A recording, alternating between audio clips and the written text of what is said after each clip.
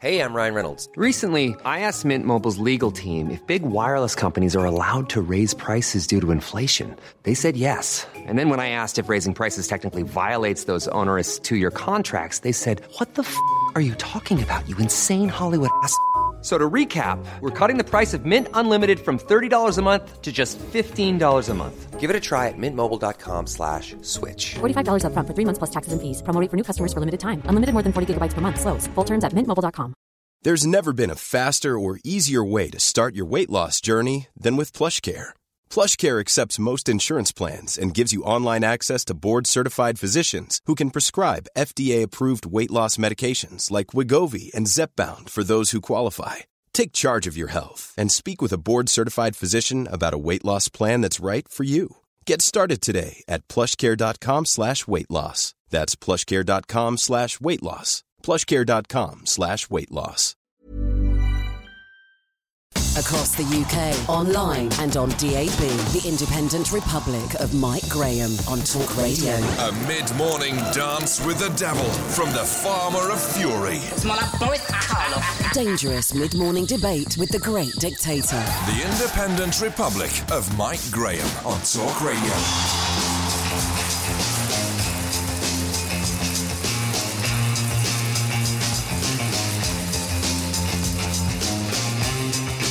Good morning and welcome back to the Independent Republic of Mike Graham right here on Talk Radio. We have finally made it, ladies and gentlemen. We have reached the end of 2019, something that at times seemed a near impossibility. We have crashed through several deadlines. March the 29th, April the 12th, June the 30th, October the 31st. We have survived several meaningful votes, yet another election, the replacement of the Speaker, a new Prime Minister twice, and 2 Queen's speeches. And guess what? It looks like we are finally leaving the European Union at the end of January. But we'll bring you news on that, obviously, as we go through the course of the day here. This is the last show of 2019. They're already celebrating New Year 2020 in New Zealand. We'll be hearing from Australia, where there was a bit of a row about whether they should have a fireworks display over Sydney Harbour Bridge, given all of the damage that's being done right now by the terrible fires and the bushfires that are raging all over the country. However, they are going ahead with it. We will be going ahead with ours, of course, here as well in London at midnight tonight.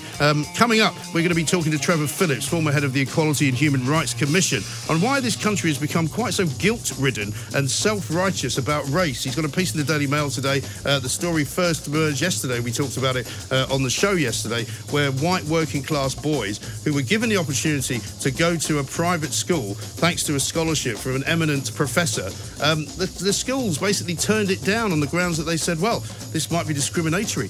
And it was a fascinating conversation. We took some great calls yesterday. We'd like to hear, of course, from Trevor Phillips as well throughout the course of this morning. 0344 499 1000. Coming up a little bit later on, we'll also take more of your calls on the immigration problem and the social security situation here. Also, we'll let you know precisely what is likely to happen if you get done for speeding in different parts of the country. It is New Year's Eve, of course. You're listening to me, Mike Graham, right here on the fastest growing radio station in the entire world. It is, of course, Talk Radio. The Independent Republic of Mike Graham on Talk Radio. Now, you might remember 2 stories that we discussed on the show yesterday. The first one, as I mentioned, about working-class white boys who are very, very much underprivileged when it comes to their education and their progress through the world, their sort of social mobility and all of that. Also, the other story that we had yesterday was about the Lake District, where the leader of the national park up there in the Lake District said that they weren't attracting enough diverse people to come as tourists, not only from different ethnic backgrounds, but also from various disabled communities as well. Trevor Phillips, former head of the Equality and Human Rights Commission, has got a piece in the Daily Mail today. Schools too afraid to help white boys. The Lakes deemed not ethnic enough. This lunacy helps no one. Trevor, very good morning to you. Welcome to the show. Good morning, Mike. Thank you so much for joining us. I mean, I think I can very rarely say that I read a piece of the newspaper and I agree with every single word in it, but I do. I absolutely agree with everything that you say here. We talked about it yesterday. Self-righteous guilt-tripping, ideological posturing. How did this happen and when did it happen? Well, it's very kind of you to say that, Mike. You're probably the only person in the world who could say that right now, because I think people are very divided and some people a bit confused about all of this. When you say when did this happen, I think what if you're asking when what we would call the primacy of identity politics, I think is the way people talk about it. When did this take place? Well, I think it's happened over a period of time. And let me be absolutely clear. I don't think this is a sort of terrible, bad thing. I think what is true, one of my friends has a very good way of putting it. He says for the last 150 years we've been obsessed by class. That's because of the way that the Industrial Revolution worked out. People work in factories and there are bosses and there are workers and so on. But for most of human history, before all of that, the things that were most important to us were family, they were clan, they were tribe, they were religion. And all that's happening now is that we're to some extent reverting to that. So the things that become important to us are those issues of class, of religion and faith and culture that bind us together with people who are like us. And I think that sort of happened again in the last 20 to 30 years here and in the United States. My point is that we shouldn't be constantly getting alarmed by this. What we need to do is to understand what is happening, make sure that we treat every different group fairly, and that we try to negotiate our differences in a sort of rational and generous way, rather than shouting and screaming at each other about, who's got privilege and all that stuff. I think, let's be human and let's be generous about these things. Yes, but we've become a very intolerant nation, I think, as well, in the sense that, there is now a kind of, it's almost a religious zeal about certain political beliefs, about certain cultural beliefs, and I'm talking about things like climate change. I'm talking about the way that, say, the older people of this country are sometimes just basically kind of thrown on the dustbin of history. I'm thinking about, some of the things that were said during the election campaign, young voters saying, old people shouldn't be allowed to vote, they're ruining our future. There's a new tolerance which is very intolerant, if you know what I mean. Well, I hate to disagree with you, Mike, but I think actually something else is true. I think that there is a pretty toxic conversation that goes on amongst the political and media elite who delight in shouting at each other, and Twitter has given them a completely new megaphone. But for the most part, in most parts of this country, people are incredibly generous. They are very open. They want to like their neighbors. They want to try and get on with people irrespective of race or color. And I think one of the reasons that what we see as the sort of political revolution and all the surprises that take place, Brexit, the Tory landslide and all of that, is that the political and media classes are having a completely different conversation to one that's going on in the country. I mean, in the last 3 or 4 weeks, I belong to a very big family that's spread out across the country. My wife, similarly. So we spend a lot of time outside London, and we go to Oxfordshire, we go to Essex, we go to the Midlands and so on. Out there in the last 3-4 weeks, people have been thinking about the pantomime. They've been thinking about the kids' school concert. They haven't been having these sort of terrible, toxic rows. This is something which, to be honest, we journalists, the politicians love, because it gives us something to talk about and try to get people to notice us. But actually, this is a moderate country, and the problem that we have is actually not one about the country being divided, but the political and media elite being divided and shouting at each other. And that's one of the reasons that people look at us askance, and they think, who are these people? Why do they purport to represent us? Because, we have differences. We don't like crime. We don't like people who seem unreasonable. But we're not shouting at each other all the time. No, I think you're absolutely right. Interestingly, though, people will look back, presumably, on 2019, and particularly the election result, and see that there was some kind of a reaction. It wasn't so much a youth quake as a kind of a working-class quake, in a way, where, places where Labour had been, in charge of constituencies for decades, suddenly went to the Tory party, former mining communities in the northeast of England. Sort of unheard of. And interesting, I was just talking to John Rentoul from The Independent. I asked him to nominate his kind of person of the decade, and he said Gillian Duffy, which I thought was fascinating. He said, if it hadn't been for Gillian Duffy, maybe none of this would have ever happened. Yeah, John is John is one of my favourite commentators. Yes. And he has great insight into these things. So I think that's a really smart nomination. And it's smart for the reason he gives, but I'll give you another reason why it's smart. This woman just said two things. And it absolutely electrified the political sphere. Now, the interesting thing about it is that almost nobody outside of Westminster and the political and the journalistic tribe was surprised by what Gillian Duffy said, because almost everybody says that to everybody else in the supermarket and over the fence. I mean, people have different views about, the extent and the pace of immigration and so on. But, what she said was not exceptional.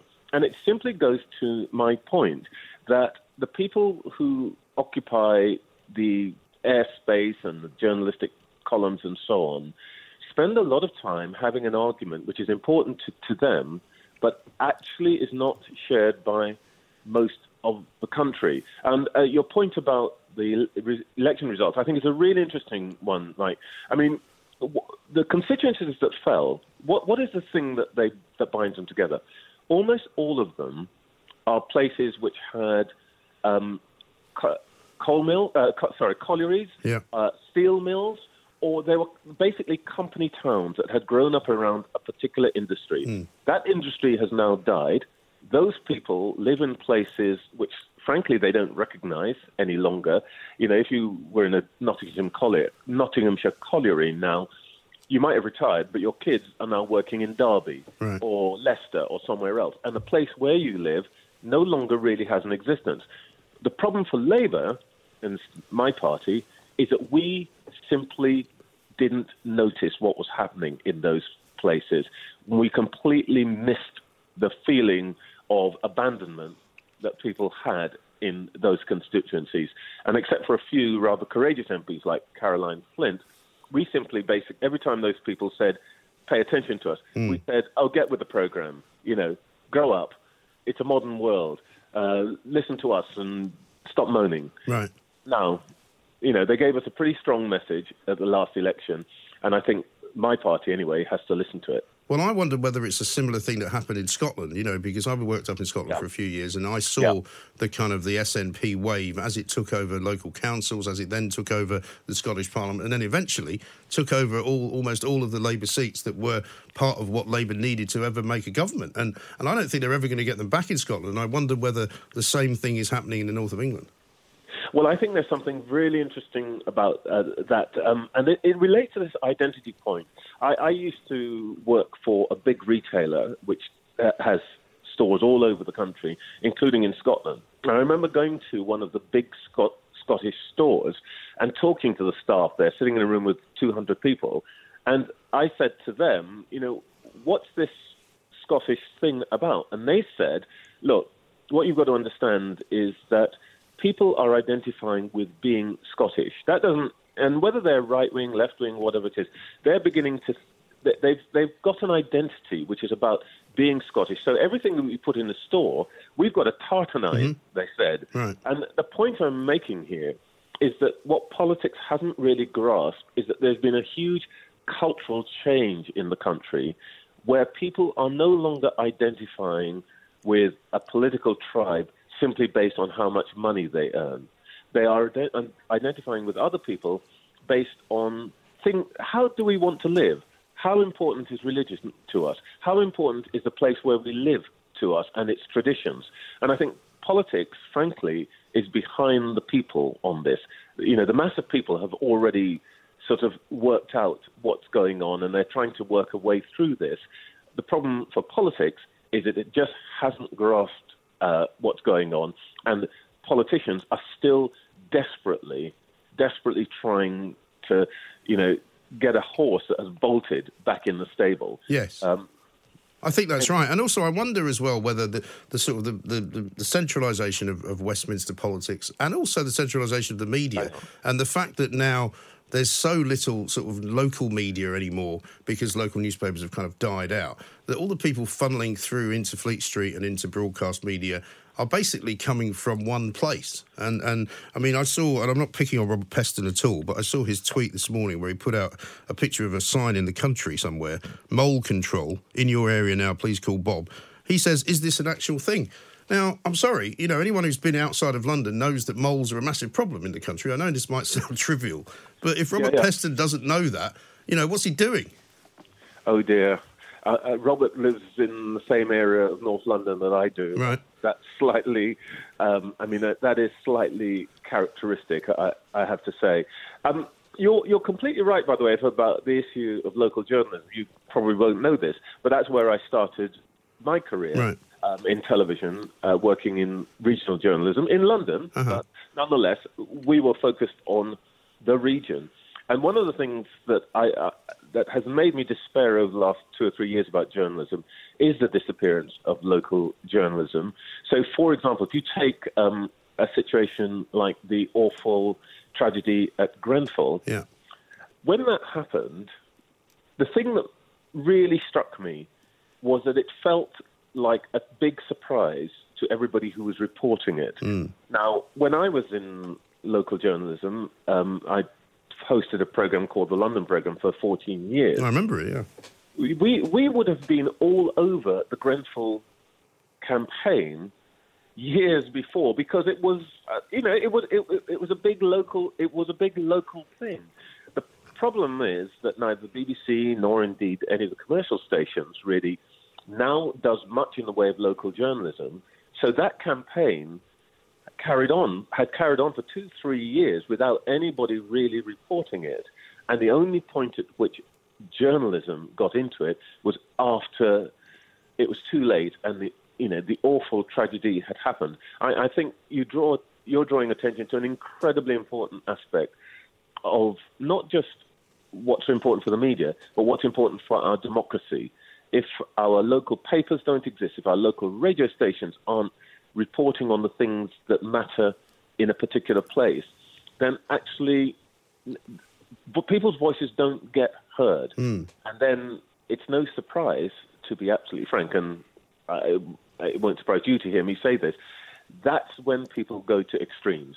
Yes, I think that's right, because they feel as though the only way I'll get heard. Yeah, they feel as though nobody's paying attention to them. I mean, I remember having a very depressing conversation with somebody when I was working in America at the New York Times, and they didn't have anybody in Queens, covering Queens. And I said, me. You've got 3 people in Johannesburg, why haven't you got anyone in Queens? And he said, we haven't got any readers in Queens. And I was like, well, I mean, that is the problem, isn't it? The reason for my reaction like that is that my parents, nearly half a century ago, moved from here to United States, and they lived in Queens. So actually the bulk of my family, I have 3 sisters who live in Queens, so I know that. So you know the problem. That is the biggest borough, most populous borough in New York. The New York Times didn't have a reporter there? No. Absolutely. But that's, in a way, that is my, I get slagged off a lot for this, but that is my complaint against the political and media elite, my own class, I'm part of it, that we are constantly ignoring the things that matter to ordinary people. And when they complain, what we do is we tell them, no, you shouldn't be thinking about that. The things that you think are important, i.e. moles, are not important. Listen to us and care about the things that we care about. And then we are constantly surprised when they punch us in the face. Yes. And they seem to be, for good or ill, believing that Boris Johnson cares about that stuff. It may be that he doesn't, but he's much better at convincing people that he is. Well, I think the thing about Mr. Johnson is that he has, there's somebody once said, sincerity is the hardest thing to fake. I think Boris Johnson has whether it's real or not, he has managed to convey an authenticity. That is to say, he's not in the least bit embarrassed about who or what he is. So people, in 2 Up, 2 Downs in the north, for whom Eton and Balliol and all of that are basically things that, if they've ever heard of them, belong to a completely different world. Right. They don't mind his background, because one of the things that I think is probably true about Boris Johnson that is quite clear is that he isn't a snob. He doesn't. He obviously takes people as they come, and I think that British people like that. They don't mind if you're posh, or they don't really mind if you're not posh. Right. What they don't like are people who tell them what to do, or people who look down on them and condescend to them. And I think Mr. Johnson and, I had lots of criticisms of him, but one of the things that he has managed to do successfully is to convey a persona which is very British. If you were a Shakespearean scholar, you would say this is Sir John Falstaff, the sort of fat, old, kind of beery mentor to Prince Henry, who leads him into naughtiness. Johnson is a very English type that we recognise. In the same way, by the way, coming back to your point about Scotland, Nicola Sturgeon is a very Scottish type of person. And whether you agree with her or don't agree with her, I think Scots feel that she is one of theirs, one of them. In fact, I think they have an expression for somebody like her, a wee nippy sweetie, because she's such a recognisably Scottish type of person.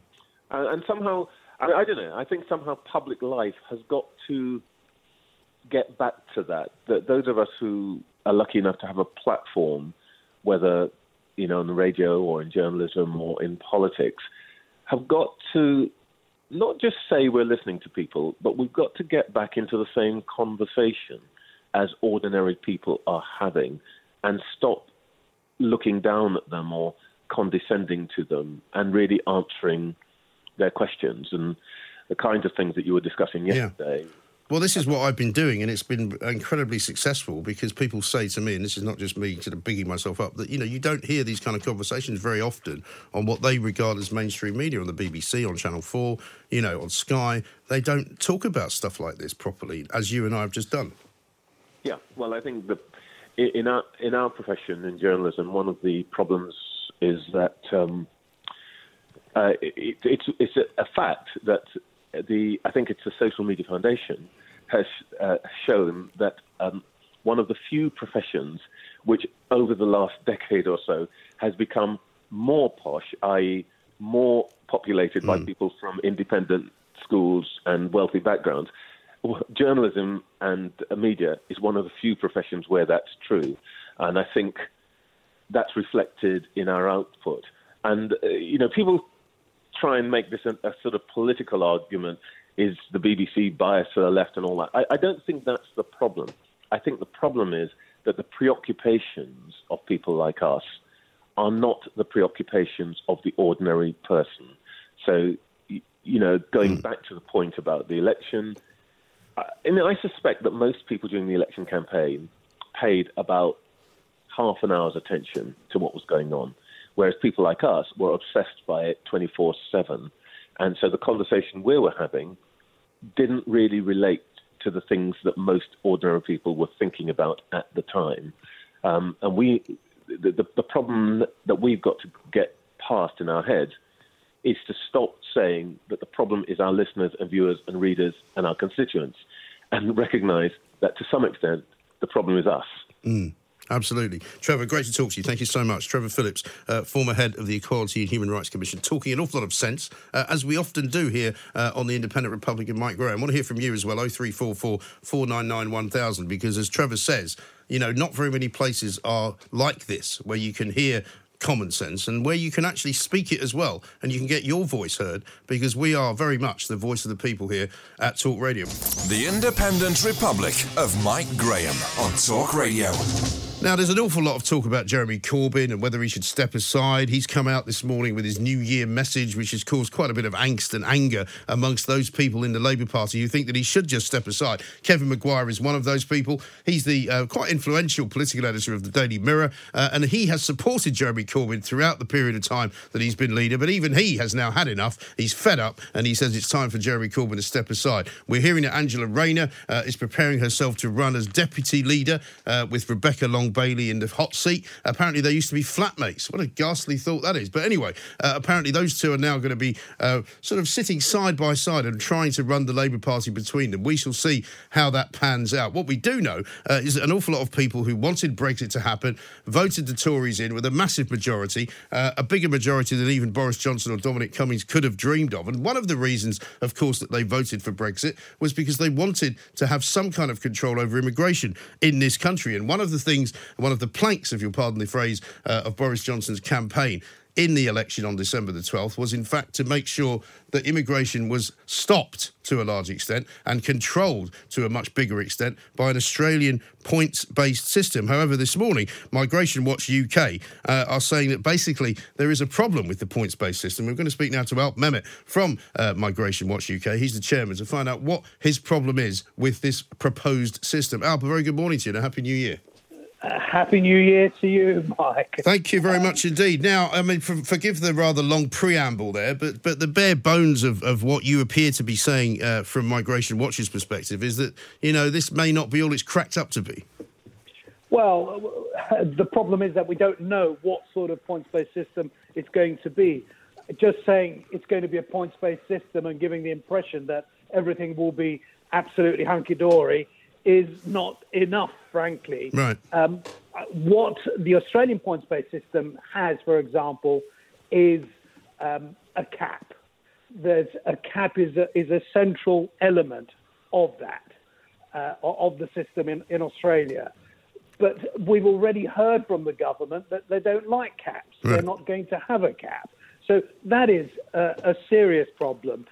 We think that if you continue to allow in all the skills that have been coming in, the high skills that we've needed on average over the last 10 years, it's been around 50,000 a year from EU and non-EU. You can continue to do that and indeed allow some of the more special skills in and still bring numbers down so long as you've got a cap. And that's what concerns us, the fact that there isn't going to be a cap. Yeah, I mean, one of the things I suppose that you would say punctuated the Tory party manifesto and also the election campaign was it was a bit short on detail, generally speaking, wasn't it? There wasn't really any explanation of an awful lot of their policies. It was just very much a kind of a one-sentence, kind of one-fact story, wasn't it? Oh, yeah, well, we'll have a points-based system. But then there was all these stories about, well, what about, you know, whether people are earning less than £30,000, whether there's going to be different rules for people coming to work with the NHS, whether there's going to be different rules for skilled workers and unskilled workers. It's all a bit woolly to me, it seems. Well, you're absolutely right. And this, the matter of lowering the skill levels, at the moment, high-skilled people have to have the equivalent of a degree set. Yeah. What is being proposed is lowering that to A level. What is also being considered is lowering the high 30,000 a year threshold to something like 21,000, which is absurd, frankly, because that would expose anything up to 9 million jobs to competition from all over the world, people who are prepared to come and work for lower wages and in more difficult conditions than, frankly, we would expect our own people. The other thing is that our system really, and what doesn't seem to be proposed from the government, what we would like to see is a system that encourages training and producing our own, be it our own doctors and nurses or plumbers and electricians. Yeah. And that's the sort of thing that really we just don't know at the moment whether it's going to be included in the system that is going to come up. And are you having talks with anybody in the government about how they're sort of setting this up and exactly when it's going to kick in? Because one of the things that people always ask me is about the numbers of people coming over in boats from France, you know, by the dozen, by the hundred, in fact, I think, over the course of this year, arriving in this country and then staying here. Because, I mean, obviously they are not subject to any kind of point system at all. They're just turning up. Yeah, and that is, to be fair, a separate issue. I think that something like, well, over 1,800 at the last count have come in illegally, arrived in boats from France. And what that does is, encourage people to risk their lives. It gives the opportunity to the traffickers to make a lot of money, but also it attracts more people if you don't send those who, and I'm not suggesting that we pick them up in midstream and then do nothing with them, just drop them back. Yeah, certainly treat people humanely and treat them decently. But those who have no right to be here should not be allowed to stay. But all those people, Alp, who are coming over in boats illegally have no right to be here. None of them have a right to be here. But what they do know is that once they land on our shores, they will be looked after because we treat people decently. But you're going to have to find some other method, aren't you? Well, one method would be that having treated them decently and made them warm and given them something to eat, that they go back to where they came from. Yeah. That's what should happen. But by and large, it doesn't. Something like 120 have been sent back since the beginning of the year of those who have been coming in over the past year. And that's not good enough. I also think that talk of an amnesty that we have heard from the government and from the Prime Minister himself, that really is quite dangerous. And the first thing we should do is make clear that there's going to be no amnesty to those who are here illegally. And at the moment, there's something like 70,000 people coming in boats aside. Those who are here illegally, we have the highest group in Europe, something like 1.2 million people, up to 1.2 million people. That's crazy. And we really should be doing a great deal more to remove and send back those who have no right to be here and who have failed, whether it be permission for asylum, whether they have failed to get any sort of authority to remain here for whatever reason. Once that happens and they've gone through the process, the judicial process, that very often happens, then they must be returned, and that isn't happening. But the problem, of course, for a lot of the people coming in this manner across the channel, at high risk to themselves, but also having paid quite a lot of money to human traffickers in many cases, is that they've originated in places like Iran and Iraq and possibly even Syria, or maybe even Africa. But they've come through Europe, and people can't understand why it is that they haven't somehow settled or been sort of signed up, if you like, to the first European country they come into, because we can't throw them back to France, we can't throw them back to Iran or to Iraq. So what do we do with them? Well, you make a very good point, and it is one that the Home Office will often make as well, that despite their best efforts, no one will accept them back. Right. But very often they are coming. We know where they've come from, the last point that they departed Europe from to get to the UK. We do know that, and that in itself should be enough for us to send them back. That was how we used to do it when I was an immigration officer many years ago. People do have a right to apply for asylum, but what they don't have a right for is to automatically be given asylum simply because they've asked for it. And that is where, at the moment, we're clearly far too lax. The number of removals, as they put it, has really fallen drastically over the last few years. And even those who want to go back voluntarily, the numbers you'll find there have also fallen. And these are the sort of areas where really enforcement is something that we could be doing much more of than we have in the recent past, certainly. The resources may be lacking. Well, for goodness sake, let's provide the resources that are necessary. And let's not forget that something like 3/4 of the people in this country think that illegal immigration is a serious problem. Yeah. And indeed, something like 2/3 at least want us to remove, to maintain tight controls and to bring down lower immigration. And that is something that really the government should be taking very seriously at the moment. OK. Alp Mehmet, thanks very much indeed. Chairman of Migration Watch UK, basically saying that the points-based system is not a cure-all. The points-based system needs to be run in a particular way. The points-based system may, in fact, not be the magic wand that everybody expects it to be. However, I want to hear from you this morning. Don't forget, this is the last show of 2019. You can ring this show at any point between now and 1 o'clock, and you can get on and you can talk to me about a great number of things. We'll talk about immigration. We'll also talk to Trevor Phillips, coming up in the next hour. John Rentoul is going to join us. He's the chief political commentator from The Independent, with a look back on the political year and also with a look forward to what 2020 is going to hold for Boris Johnson and the rest of us as well. 0344 499 1000. It's New Year's Eve. A new year is coming. This is Talk Radio. Quality sleep is essential. That's why the Sleep Number Smart Bed is designed for your ever-evolving sleep needs. Need a bed that's firmer or softer on either side? Helps you sleep at a comfortable temperature? Sleep Number Smart Beds let you individualize your comfort so you sleep better together. J.D. Power ranks Sleep Number number 1 in customer satisfaction with mattresses purchased in-store. And now, save 50% on the Sleep Number Limited Edition Smart Bed for a limited time. For J.D. Power 2023 award information, visit jdpower.com/awards. Only at a Sleep Number store or sleepnumber.com.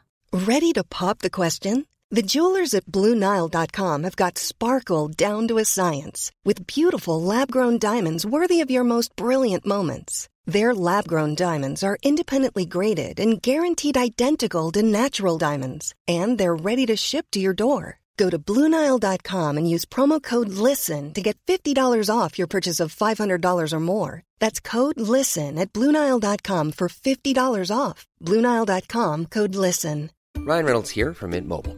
With the price of just about everything going up during inflation, we thought we'd bring our prices down. So to help us, we brought in a reverse auctioneer, which is apparently a thing. Mint Mobile Unlimited Premium Wireless. How to get 30, 30, bit to get 30, bit to get 20, 20, 20, bit to get 20, 20, bit to get 15, 15, 15, 15, just $15 a month? Sold! Give it a try at mintmobile.com/switch. $45 up front for 3 months plus taxes and fees. Promo rate for new customers for limited time. Unlimited more than 40 gigabytes per month. Slows full terms at mintmobile.com. The Independent Republic of Mike Graham on Talk Radio.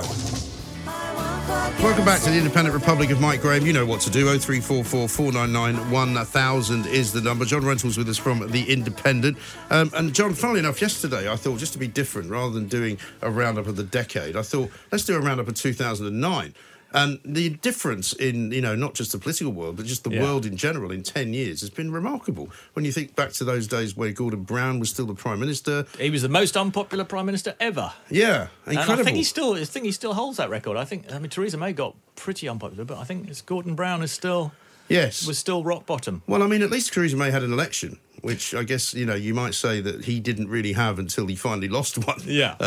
Because people were so fed up. But I mean, when you look back at the Labour Party then, even with the unpopularity of Gordon Brown, it was a very different beast, wasn't it? Well, it was, and we were all confidently expecting David Miliband to be Gordon Brown's successor. Right. Yes, and then everything went downhill from... I mean, that's the other interesting thing that I'm reading about at the moment, that the unions have still got a big part to play in whoever becomes the next leader of the Labour Party, and they're taking a long time. And Kevin Maguire this morning was tweeting, saying that, it really is now time for Corbyn just to step aside and to do it immediately. Yeah.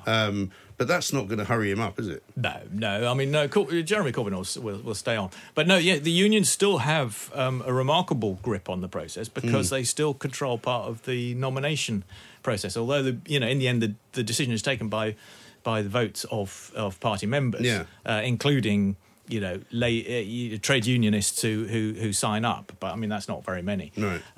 So the real control is the nomination process, and you need a big union on your side. And then McCluskey's going to be the kingmaker still, presumably. Well, he'll be a kingmaker in that he will be able to nominate someone. Whereas if you don't have a big union on your side, and there's only one or two of them now, you've got to get an awful lot of local constituency parties to nominate you. And looking at the Tory parties, as I said just before the break there, I mean, Boris Johnson has got the ability now, if he wishes to pretty much do what he wants. But what could go wrong for him? Because as we were talking earlier this morning with the Migration Watch people, if he doesn't get to grips with the immigration problem, which I don't think he can, because to me it's a bit like the NHS and it doesn't really get solved quickly, if at all. He could have a problem with the next election on that. But, I mean, he's got 5 years, basically, hasn't he, to do what he wants. Well, I mean, the question is, can he maintain the discipline he's shown this year?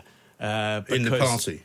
Yeah, well, no, his own discipline. Okay. I mean, because I think you're absolutely right that it's up to him to throw it all away because he's got everything lying in front of him. Right. He can be prime minister for the next 10 years. He can be the prime minister of the decade of the 2020s if he doesn't mess it up. Right. Because. I do think something happened to him. When Michael Gove stabbed him in the front after the referendum, and his leadership campaign just folded, just like that, like a pack of cards. Right. I think something happened to him. He suddenly got the discipline. He realised he was going to have to work for the leadership. He was going to have to,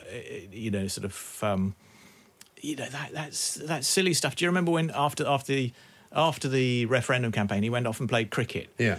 He wasn't serious about the top job. Right. But he is serious about the top job now. Yes. And the question is he serious about wanting to be Prime Minister for a long time, wanting to sort of emulate his hero Winston Churchill? And is he able to keep the Tory party disciplined as well? Because that's been an important part, I think, for him getting to where he is. He's managed to sort of scythe away at the people who perhaps didn't like him very much.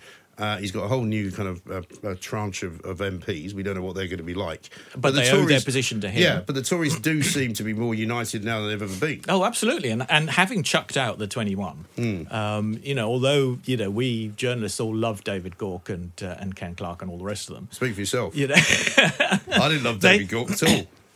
Well, I thought he was. I think he's magnificent. I thought he was the star of the general election campaign. Those campaign videos, with his dad, I thought were absolutely magnificent. I loved his kind of, we're all out together, fighting the big fight, and there was about 5 people sort of standing outside a shop, and you're going to go, it's not quite working. But the point is that by expelling that lot, I mean, I think Boris Johnson did show that he had a bit of steel, and there was a bit of discipline.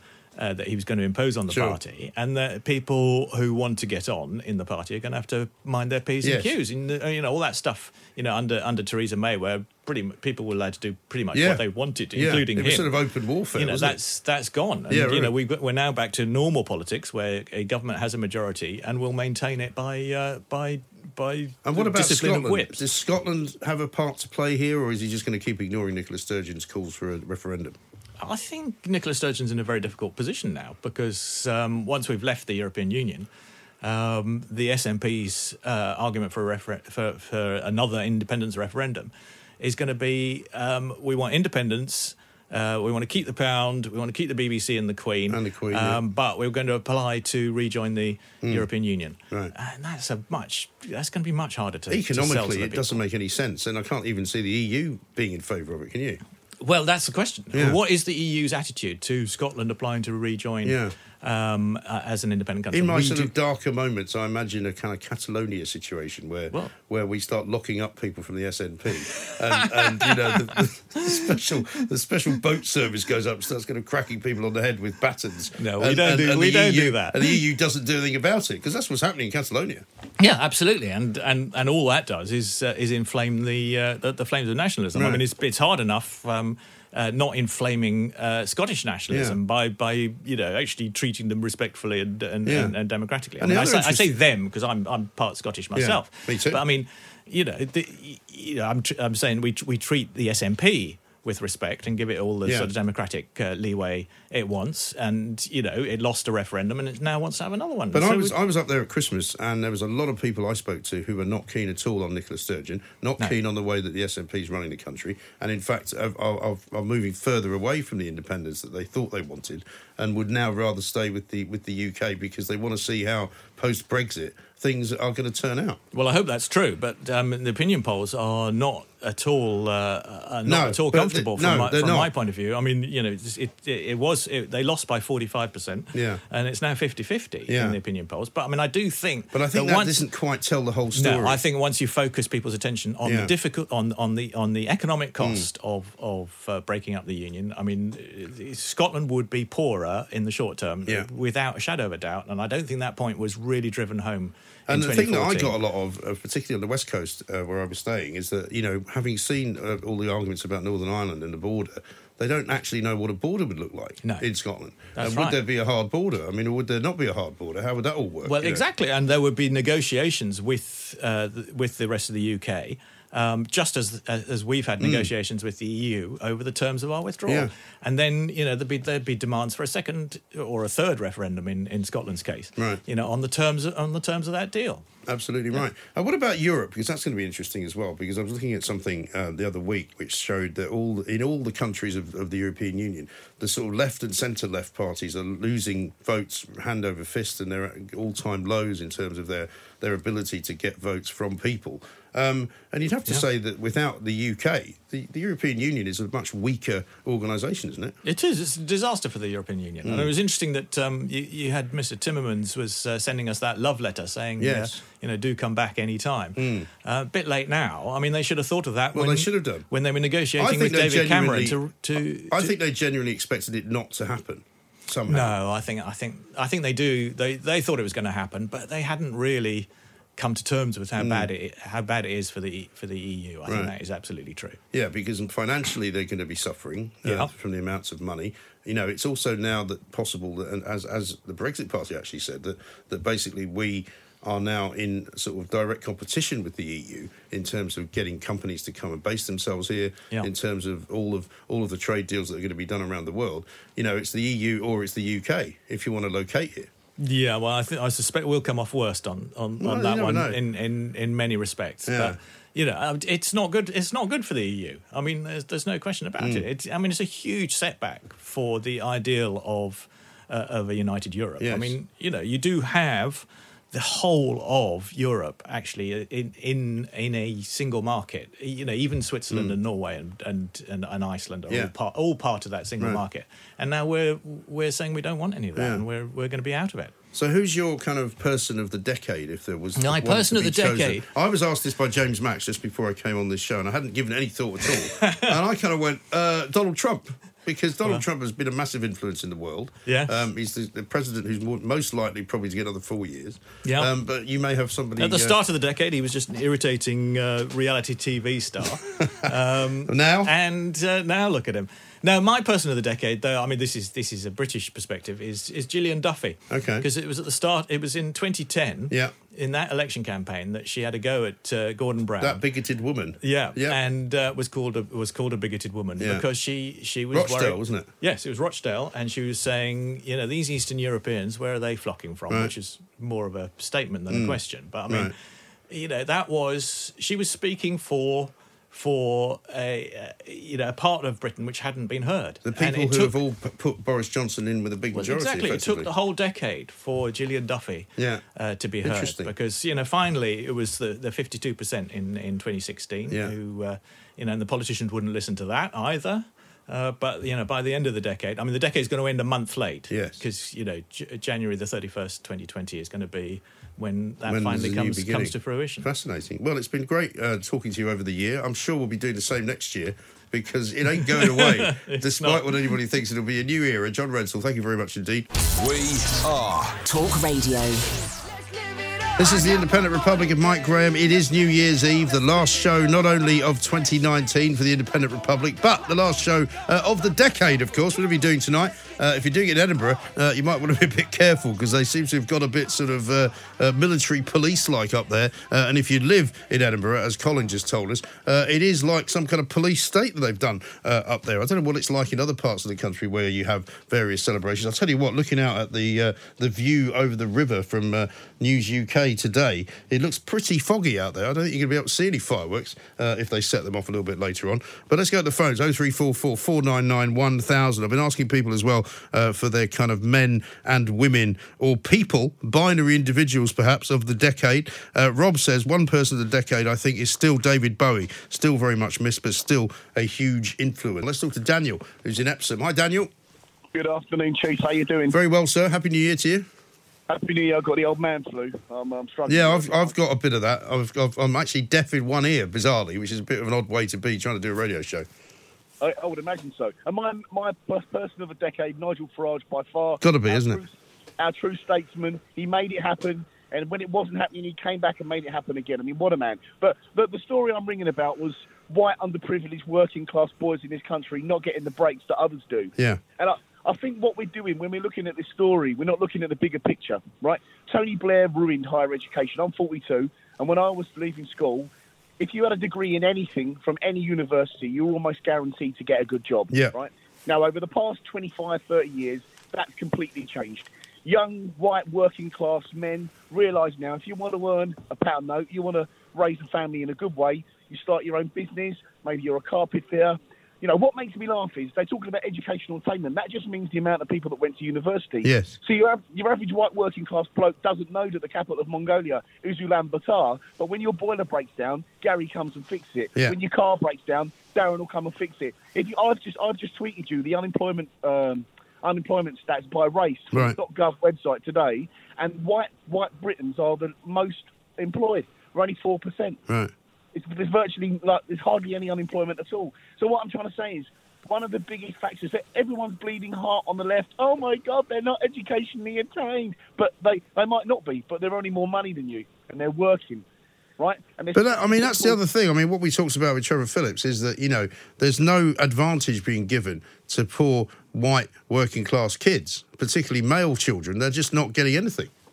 They're not getting anything, but they're still exceeding. They're still the least, racially anyway, they're still the most employed group in this country. And I put that down to the higher education system failing. There are people with degrees working in Costa. It doesn't mean the same as what it did 25, 30 years ago. So No. when we're having this big debate, we're only looking at it from a 2D point of view. We're not taking the whole big picture into account. Because there's loads of lads that will set up on their own, go and work with their dads, somebody else, and eventually start their own business. That's what we do. Yeah. And I agree with you. I mean, I think far too many people have been thinking that the route to stardom for them in life is going to university. It's clearly not that anymore. And I said this to somebody the other day. There's no point in sending everybody there because then you kind of it defeats the object, doesn't it? Yeah, but what we saw, what Tony Blair did, everyone will go to university. Yeah. Things can only get better. And all of a sudden now, 25 years later, a degree is not worth what it was. No, it's not. Yeah? And also, very good rendition there of Things Can Only Get Better, by the way. But the other thing, right, is that, you know, you can't promise everybody everything. We saw what Jeremy Corbyn did, and we saw what happened to him. Tony Blair tried to make out that he was doing it to improve the sort of the mental health of the nation. In actual fact, what he was doing was creating a whole series of businesses and colleges which are based purely on making money. He was, and I tell you what, that interview with Trevor Phillips earlier, it was really, really insightful because I would say Brexit was forced by mass immigration is one of the big reasons that Brexit came about. And I think at the last 6 general elections, one of the top 2 topics on the doorstep were the economy and immigration. Yeah. And people have been saying it for so long. The first opportunity they had to kick you in the jacksie, which was the Brexit vote, they did. And you all sat back all surprised, all looking over your avocado on toast and your macchiatos, and you were surprised that you got to kick up the backside. But this is not new. We've been telling you this for about 25, 30 years. Yeah. No, you're absolutely right. Absolutely right, Daniel. Thanks very much indeed for your call. Have a great new year. We shall talk, I'm sure, in the fullness of time come January. Let's go to Richard, who's in Manchester. I think he's got a nomination for Man of the Decade. Hello, Richard. Well, I think you're the second Man of the Decade, Mike, because you put up with us for 3 years, along with, but we haven't gone through what Nigel Farage has gone through. And I was listening to Catherine Bearder, the MEP, the other day, and I felt obliged to ring up and defend Nigel because I've seen her performances in the MEP.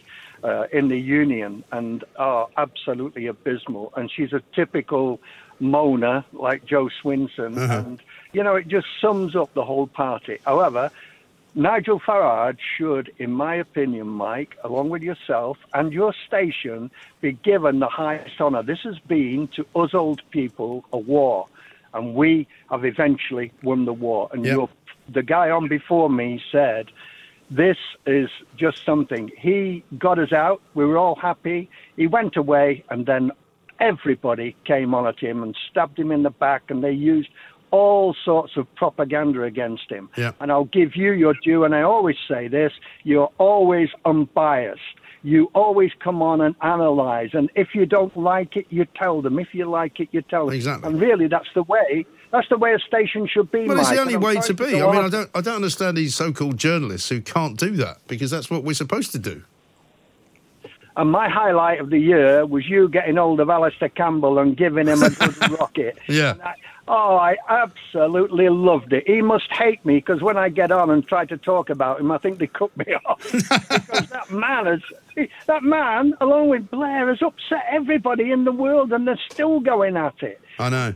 In an article in the Telegraph the other day, Mike, about Blair going whilst May was in power and telling Barney A to stop it, and then asking for $5 million, yes. Please let me qualify that, for his foundation. For his foundation, yeah, I know. Staggering, isn't it? What do these people want, Mike? How much money do they want? How much do they want to upset the people? I've been a socialist. I turned to Conservative for the first time to vote for Boris. Do you know why? I have a feel in my heart that he will do for the poor and he will do for everybody. And I wish him all the best in the world. And the moaners and groaners tell you, Nigel Farage is one of the greatest prime ministers we will never have because of circumstances.